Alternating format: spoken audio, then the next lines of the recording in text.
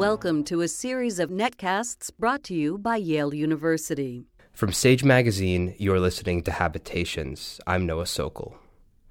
My guest today, Elizabeth Kolbert, recently won the 2015 Pulitzer Prize in General Nonfiction for her book, The Sixth Extinction, An Unnatural History. Kolbert's book begins by exploring the 5 major mass extinction events that have occurred on the Earth over the last 500 million years.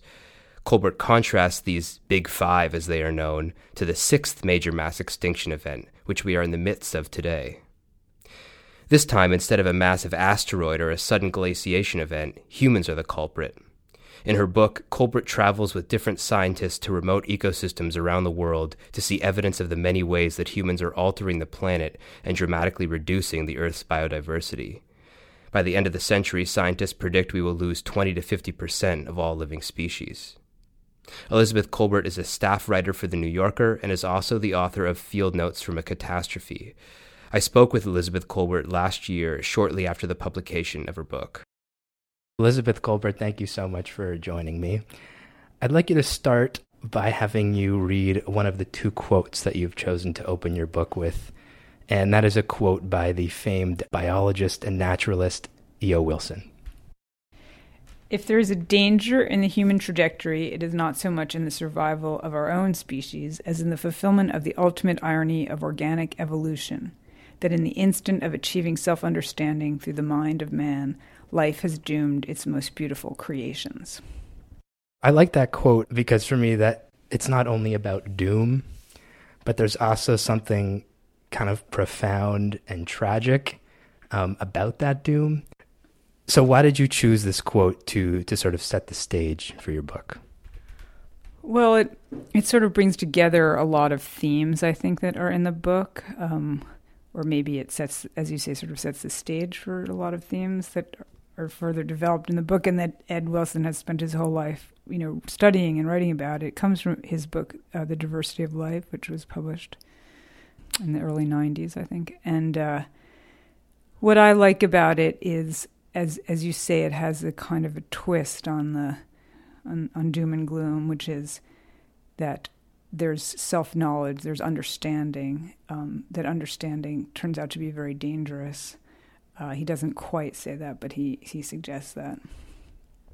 This book is about the 5 major mass extinction events that have occurred on the Earth since life began, as well as the 6th major extinction event, which is the event that we are currently in and that we humans are causing.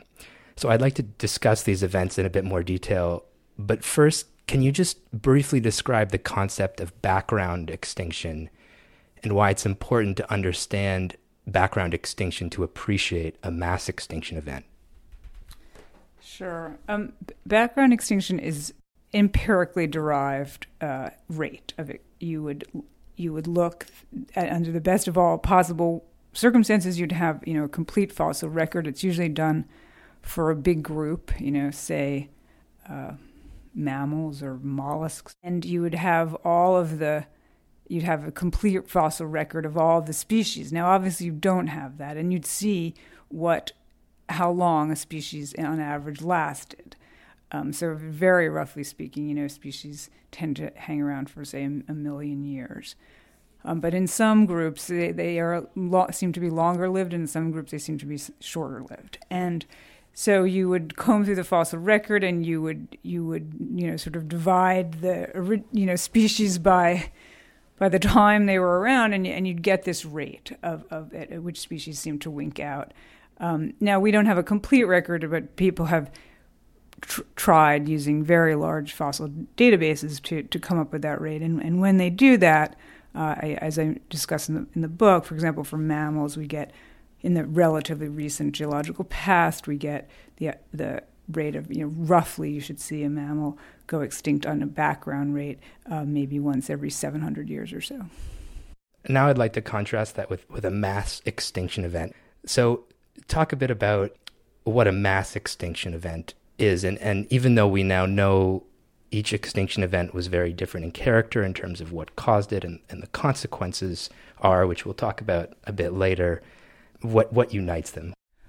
Well, a mass extinction event is just defined.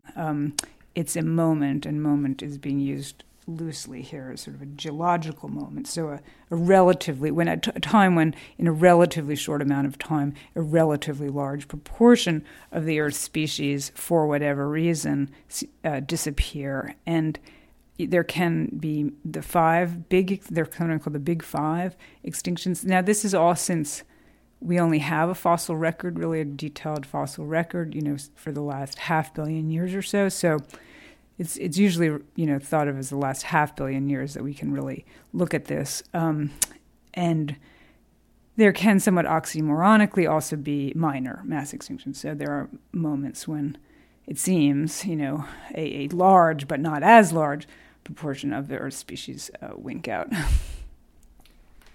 There's an idea that you just touch on really briefly at the beginning of your book, but I found to be quite powerful, which is one of the first scientific ideas that we're introducing our kids to is the idea of extinction. So describe what you meant by that.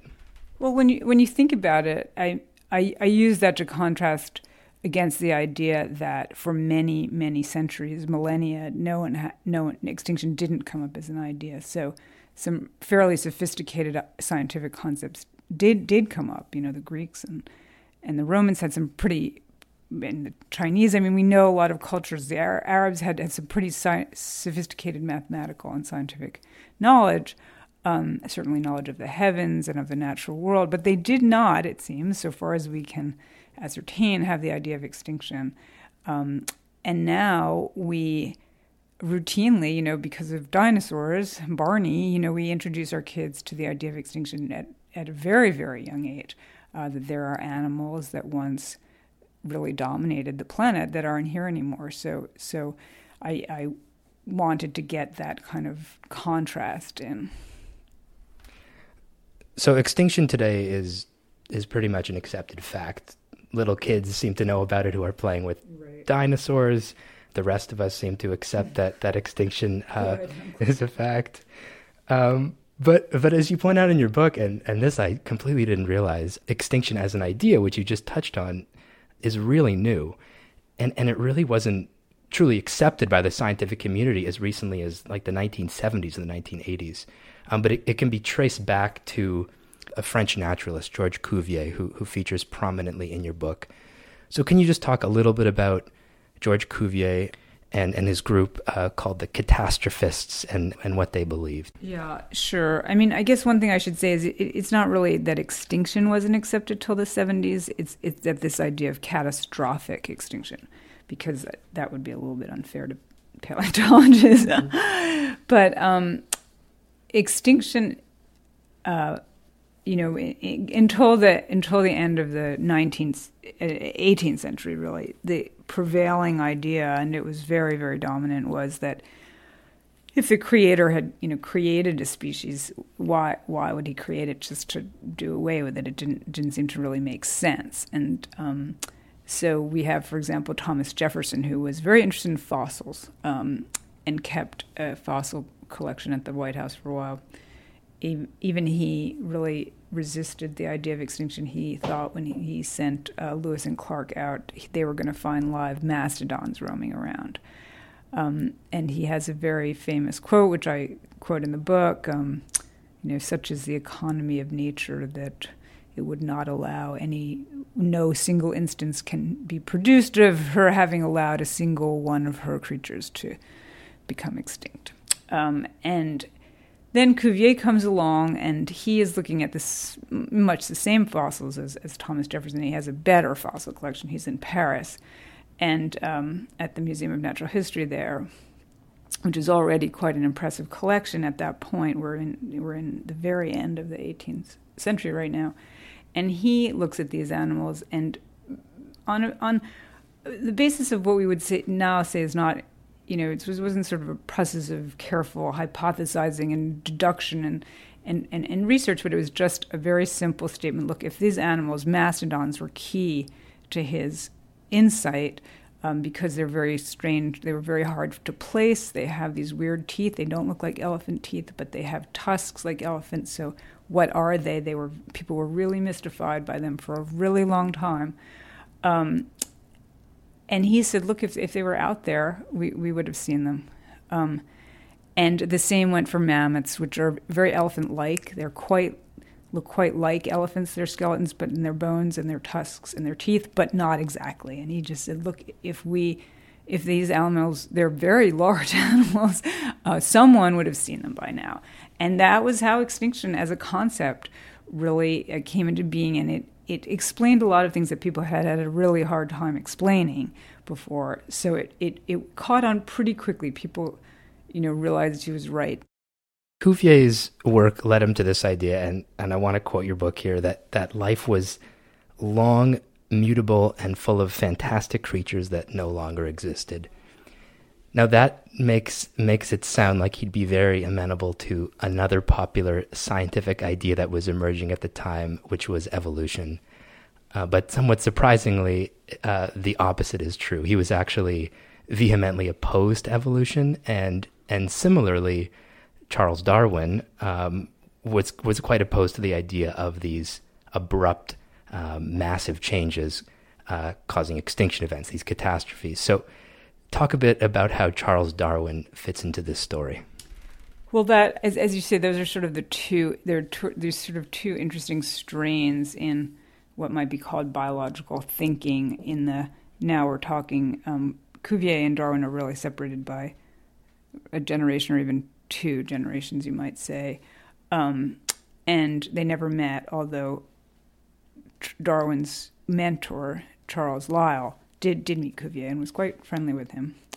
And so Cuvier decided, Cuvier was an anatomist really by training, not that he had much formal training, but by vocation and by sort of affinity. And he prided himself on being able to tell on the basis of a few bones what sort of animal he was looking at. Now, nowadays that doesn't strike us as that remarkable, but at the time it was quite remarkable. His thinking was that an animal was perfectly suited to its way of life, right? And so what could possibly drive it extinct? The way he figured it, the only thing that could drive it extinct was a massive change on planet Earth. So he thought that all extinctions had happened in these big pulses. And even though as he came up with more and more creatures, he sort of had to come up with more and more pulses of extinction, that didn't really bother him.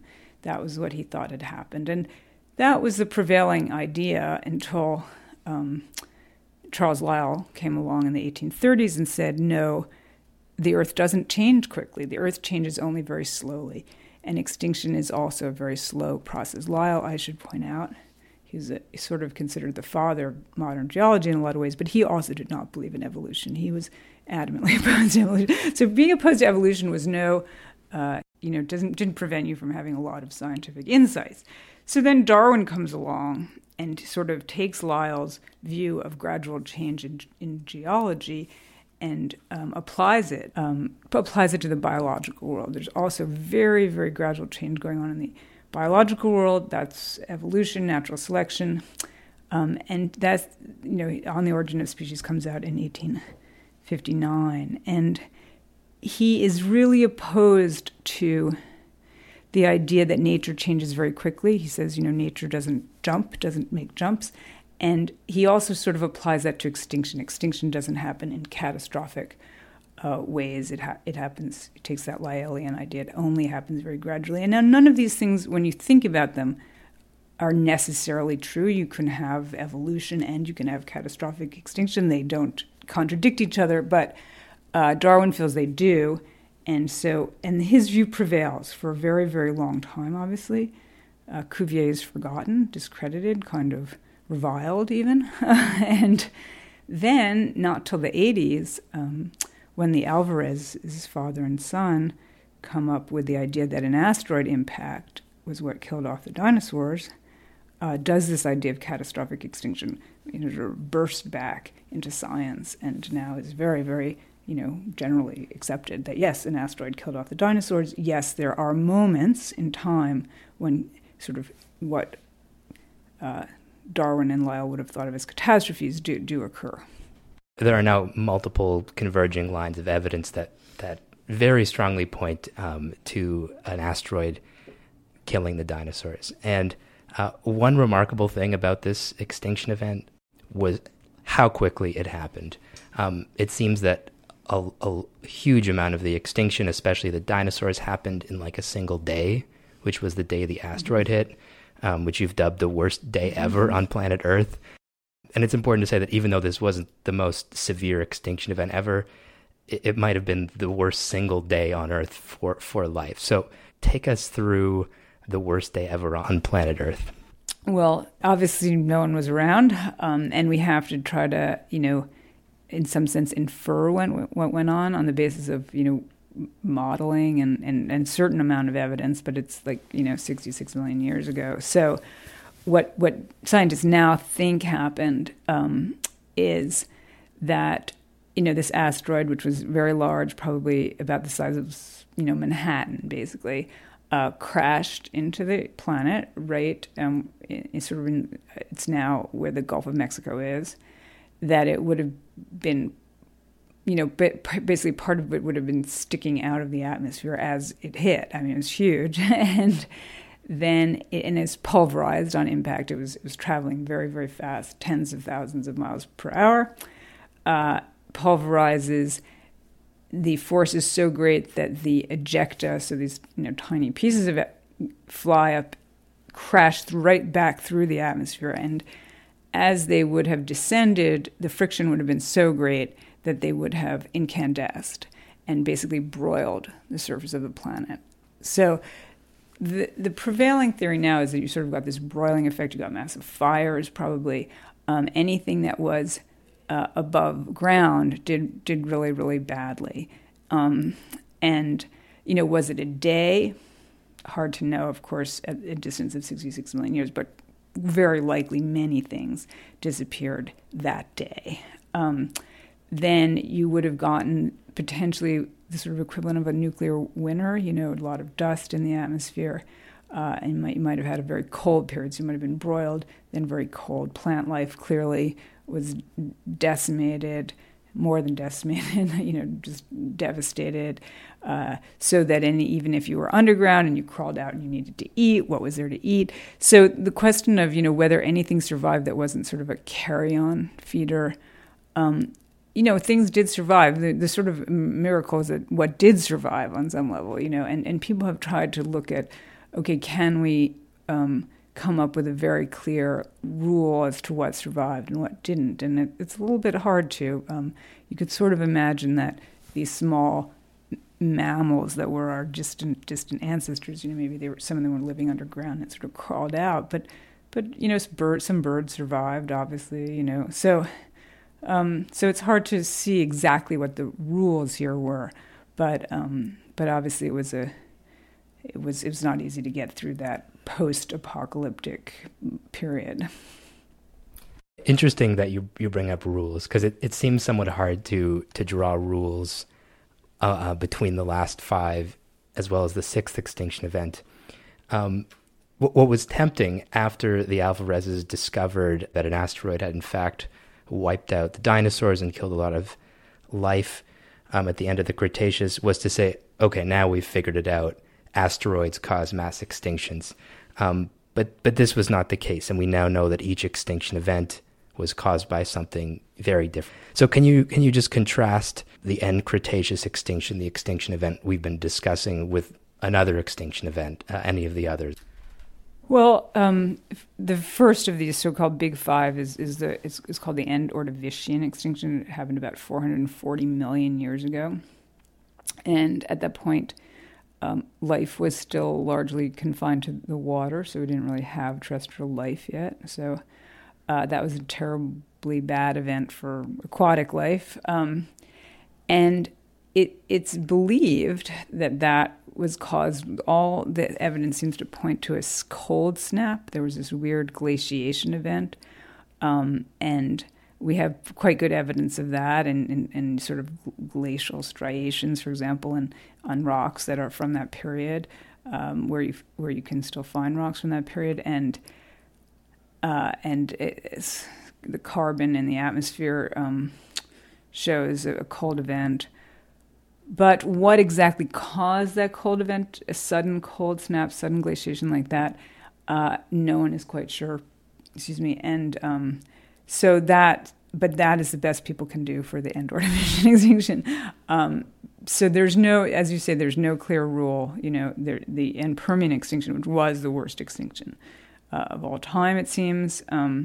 That seems to have been the opposite. That was a very severe warming episode. A lot of carbon went into the atmosphere. We don't know quite how exactly, although it seems it was this major sort of burst of volcanic activity. And so that was a very warm period. Ocean acidification was very dramatic in that moment. Ocean anoxia, no oxygen in the oceans. So that seems to be the cause for the end Permian, though once again, cause is hard to say, because why did we get all that carbon? How did we get all that carbon in the atmosphere? So, so those are some potentially to contrast with an asteroid impact. Over the course of the book, you travel to some pretty spectacular places all around the world, different ecosystems, and you see evidence of past extinction events as well as evidence of the current extinction event.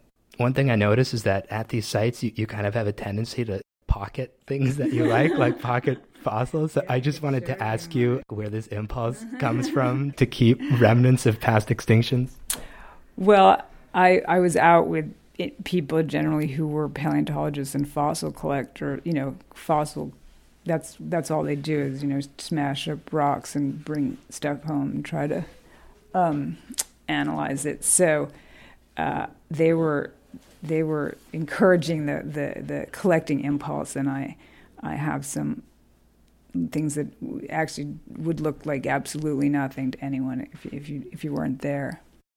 Now I'd like to talk a bit about the sixth extinction event, the title of your book, and the extinction event that we are currently in. So this geological event is being called informally the Anthropocene. However, this term is increasingly being used in scientific circles. The Stratigraphy Commission of the Geological Society of London is currently reviewing the merit of the word Anthropocene and will deliver a decision in a number of years. So what would warrant this name being officially recognized, and what would we expect, what imprint would we expect humans to leave in the fossil record that would be seen millions of years from now? Well, it's an interesting, it's a really interesting technical question, and whole sort of volumes of I think philosophical transactions, for example, have been devoted to this question of what should it be formally adopted, not just by the whole International Commission on Stratigraphy, which is a very conservative body, and I think doesn't rename geological epochs very lightly, but I mean I think whether or not it's formally recognized, I think the exercise has been really interesting and has, I think, proven to most people, most geologists even, that we will be leaving a permanent signal behind.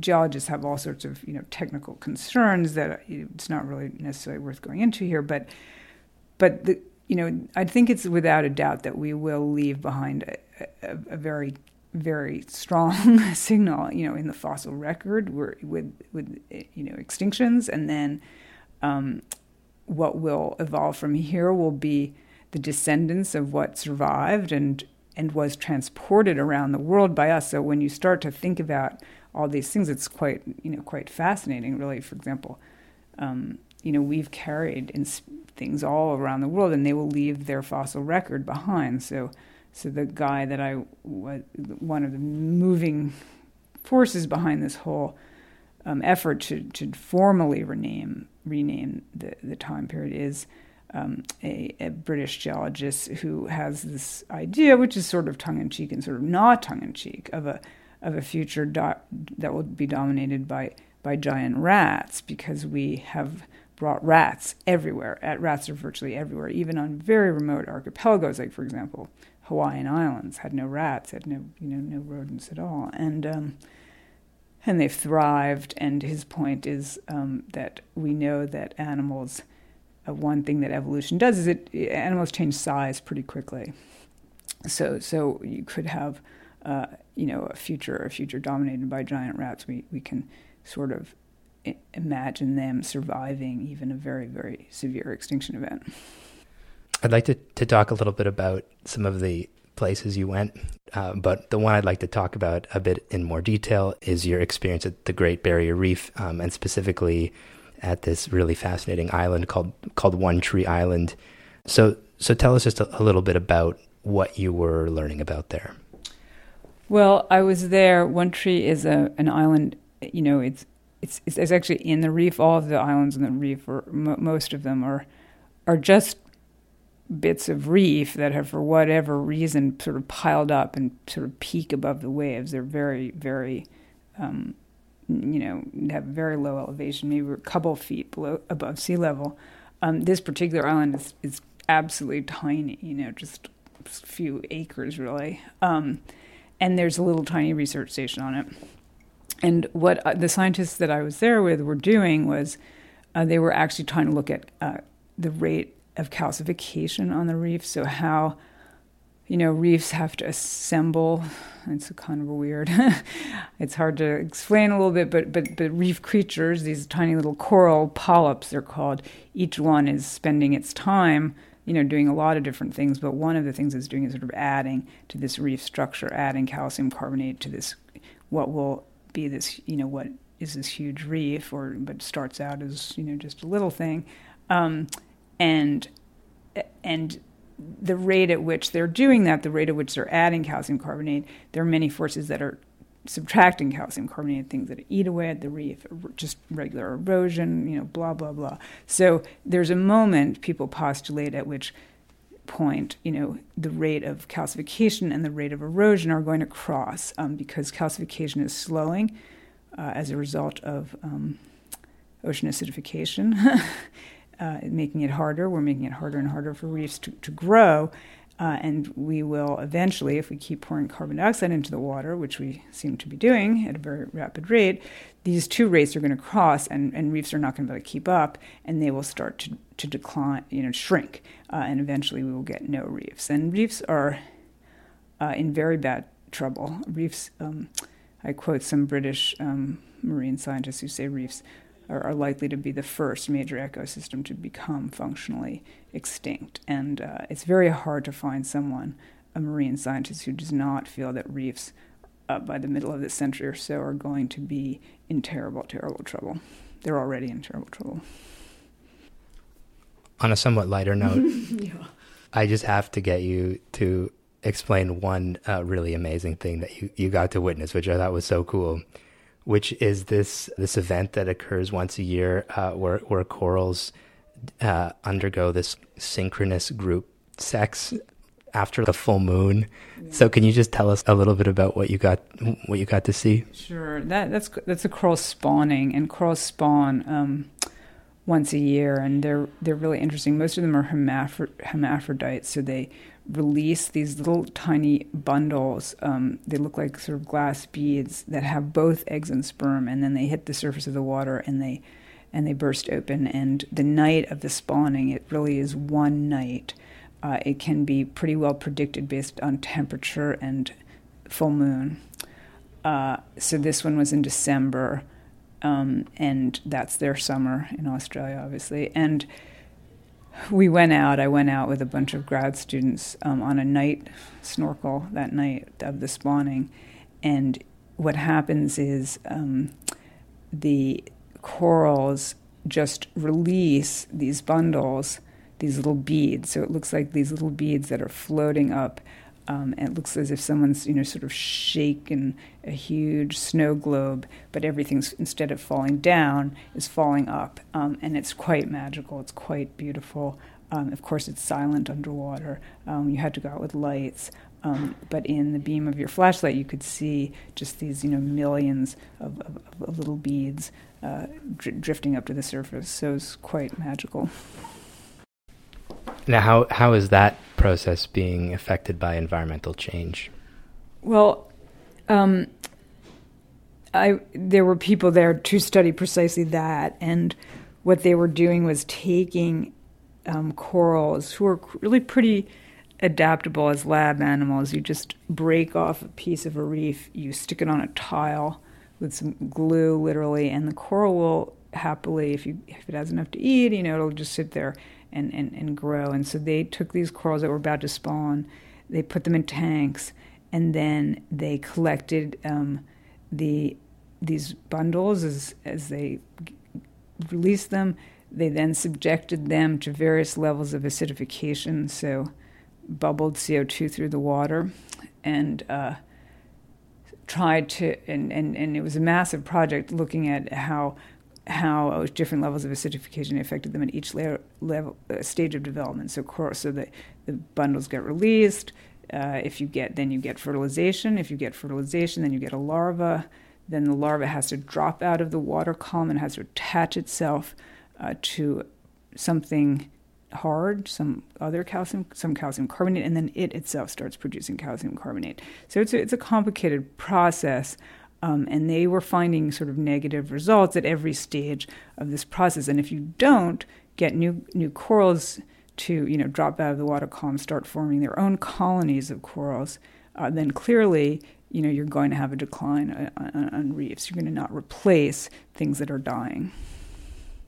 I want to ask you about a quote in the book during your trip to the Great Barrier Reef, and it was one night where you were out at night with a researcher named Kenny Schneider, and you were out visiting a patch of corals to do some sampling, I believe, and you wrote this: "The reason I'd come to the Great Barrier Reef was to write about the scale of human influence, and yet Schneider and I seemed very, very small in the unbroken dark." So can you talk a little bit about this feeling?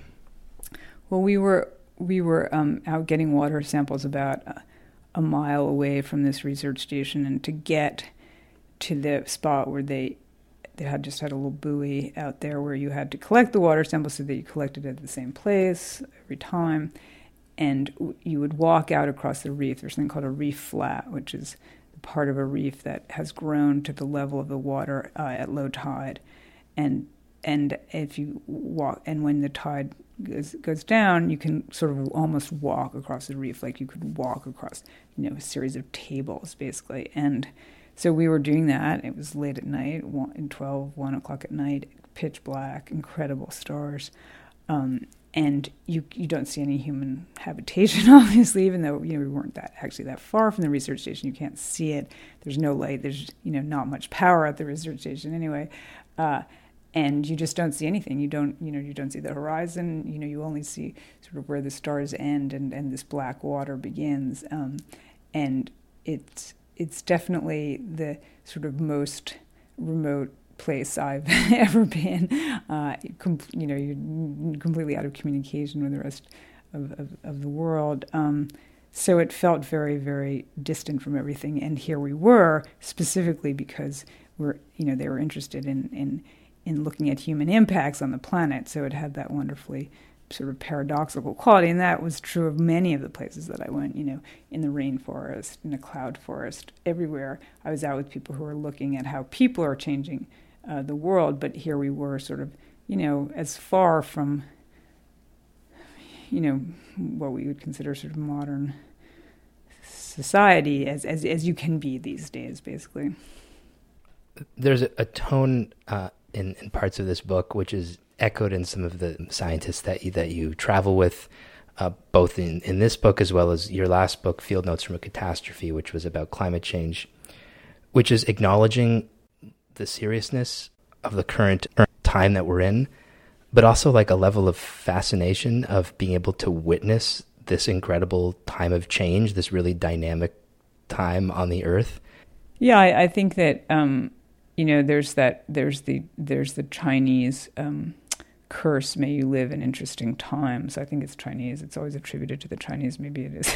The Chinese don't know what we're talking about. Anyway, may you live in interesting times. And it's, and we live in interesting times. And that brings with it, a lot of scary possibilities, but also a lot of for research purposes, fascinating possibilities. And many, many scientists have told me that they are witnessing changes at a speed that they were taught as graduate students to believe was impossible. These things didn't happen, that fast, and they are seeing them. And so I think it is a really interesting time in certain fields with all the implications of that, of both horror and fascination.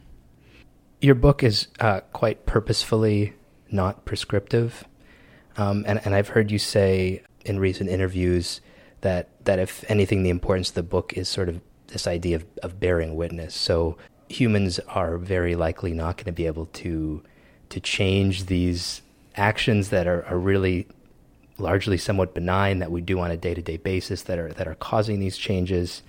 And likely this sixth extinction event is an eventuality. But there is some importance to not just letting the change happen, but observing the change and acknowledging the change and even studying the change. Why is this important if it's going to happen anyway? Well, I think that we do have to take responsibility. I mean, a lot of terrible things presumably are going to happen, but we wouldn't say, well, we should just pretend they're not happening. So it's sort of this interesting reaction that people have. It seems to me an interesting reaction to environmental problems, which you don't have. Like for example, I'm not going to stop the war in Syria, but I don't think people would say, well, therefore we shouldn't have coverage of the war in Syria. So I do think it's important just to acknowledge that's part of what it means to be this sentient creature. But I also think that it's important that we do face up to what we're doing. I think it's important on ethical grounds, apart from what we're going to do or not do about it. And clearly it is important in terms of trying to ameliorate the situation. I mean, I think it's clear that we could precipitate, a truly potentially end-Permian scale extinction. I have had very serious scientists tell me, I quoted one in the New Yorker say, we cannot rule out an end-Permian-like outcome here. We have the power to do that. We just burned through all the fossil fuels on the planet. We could potentially do that. But we do still have a lot of choices to make. And we do need to bring that to consciousness. I don't foresee us, all skipping through the forest with, butterflies and ending our impacts on the planet. That's not happening. But there are still choices between, what kind of level of extinction event we want to cause. And certainly, we have to acknowledge that we are causing one before we can consider, what we could potentially do to ameliorate that. So I think that there are practical and ethical, and as I say, just ethical reasons, even apart from that we need to acknowledge what's going on. Well, Elizabeth Kolbert, thank you so much for taking the time to talk with me. I really enjoyed the book, and it was really nice to talk to you. Oh, thanks. Thanks for coming here. Habitations is a production of Sage Magazine at the Yale School of Forestry and Environmental Studies. Our staff includes Ivana Andrade, Jason Daniel Schwartz, and me, Noah Sokol, with production help from the Yale Broadcast Center.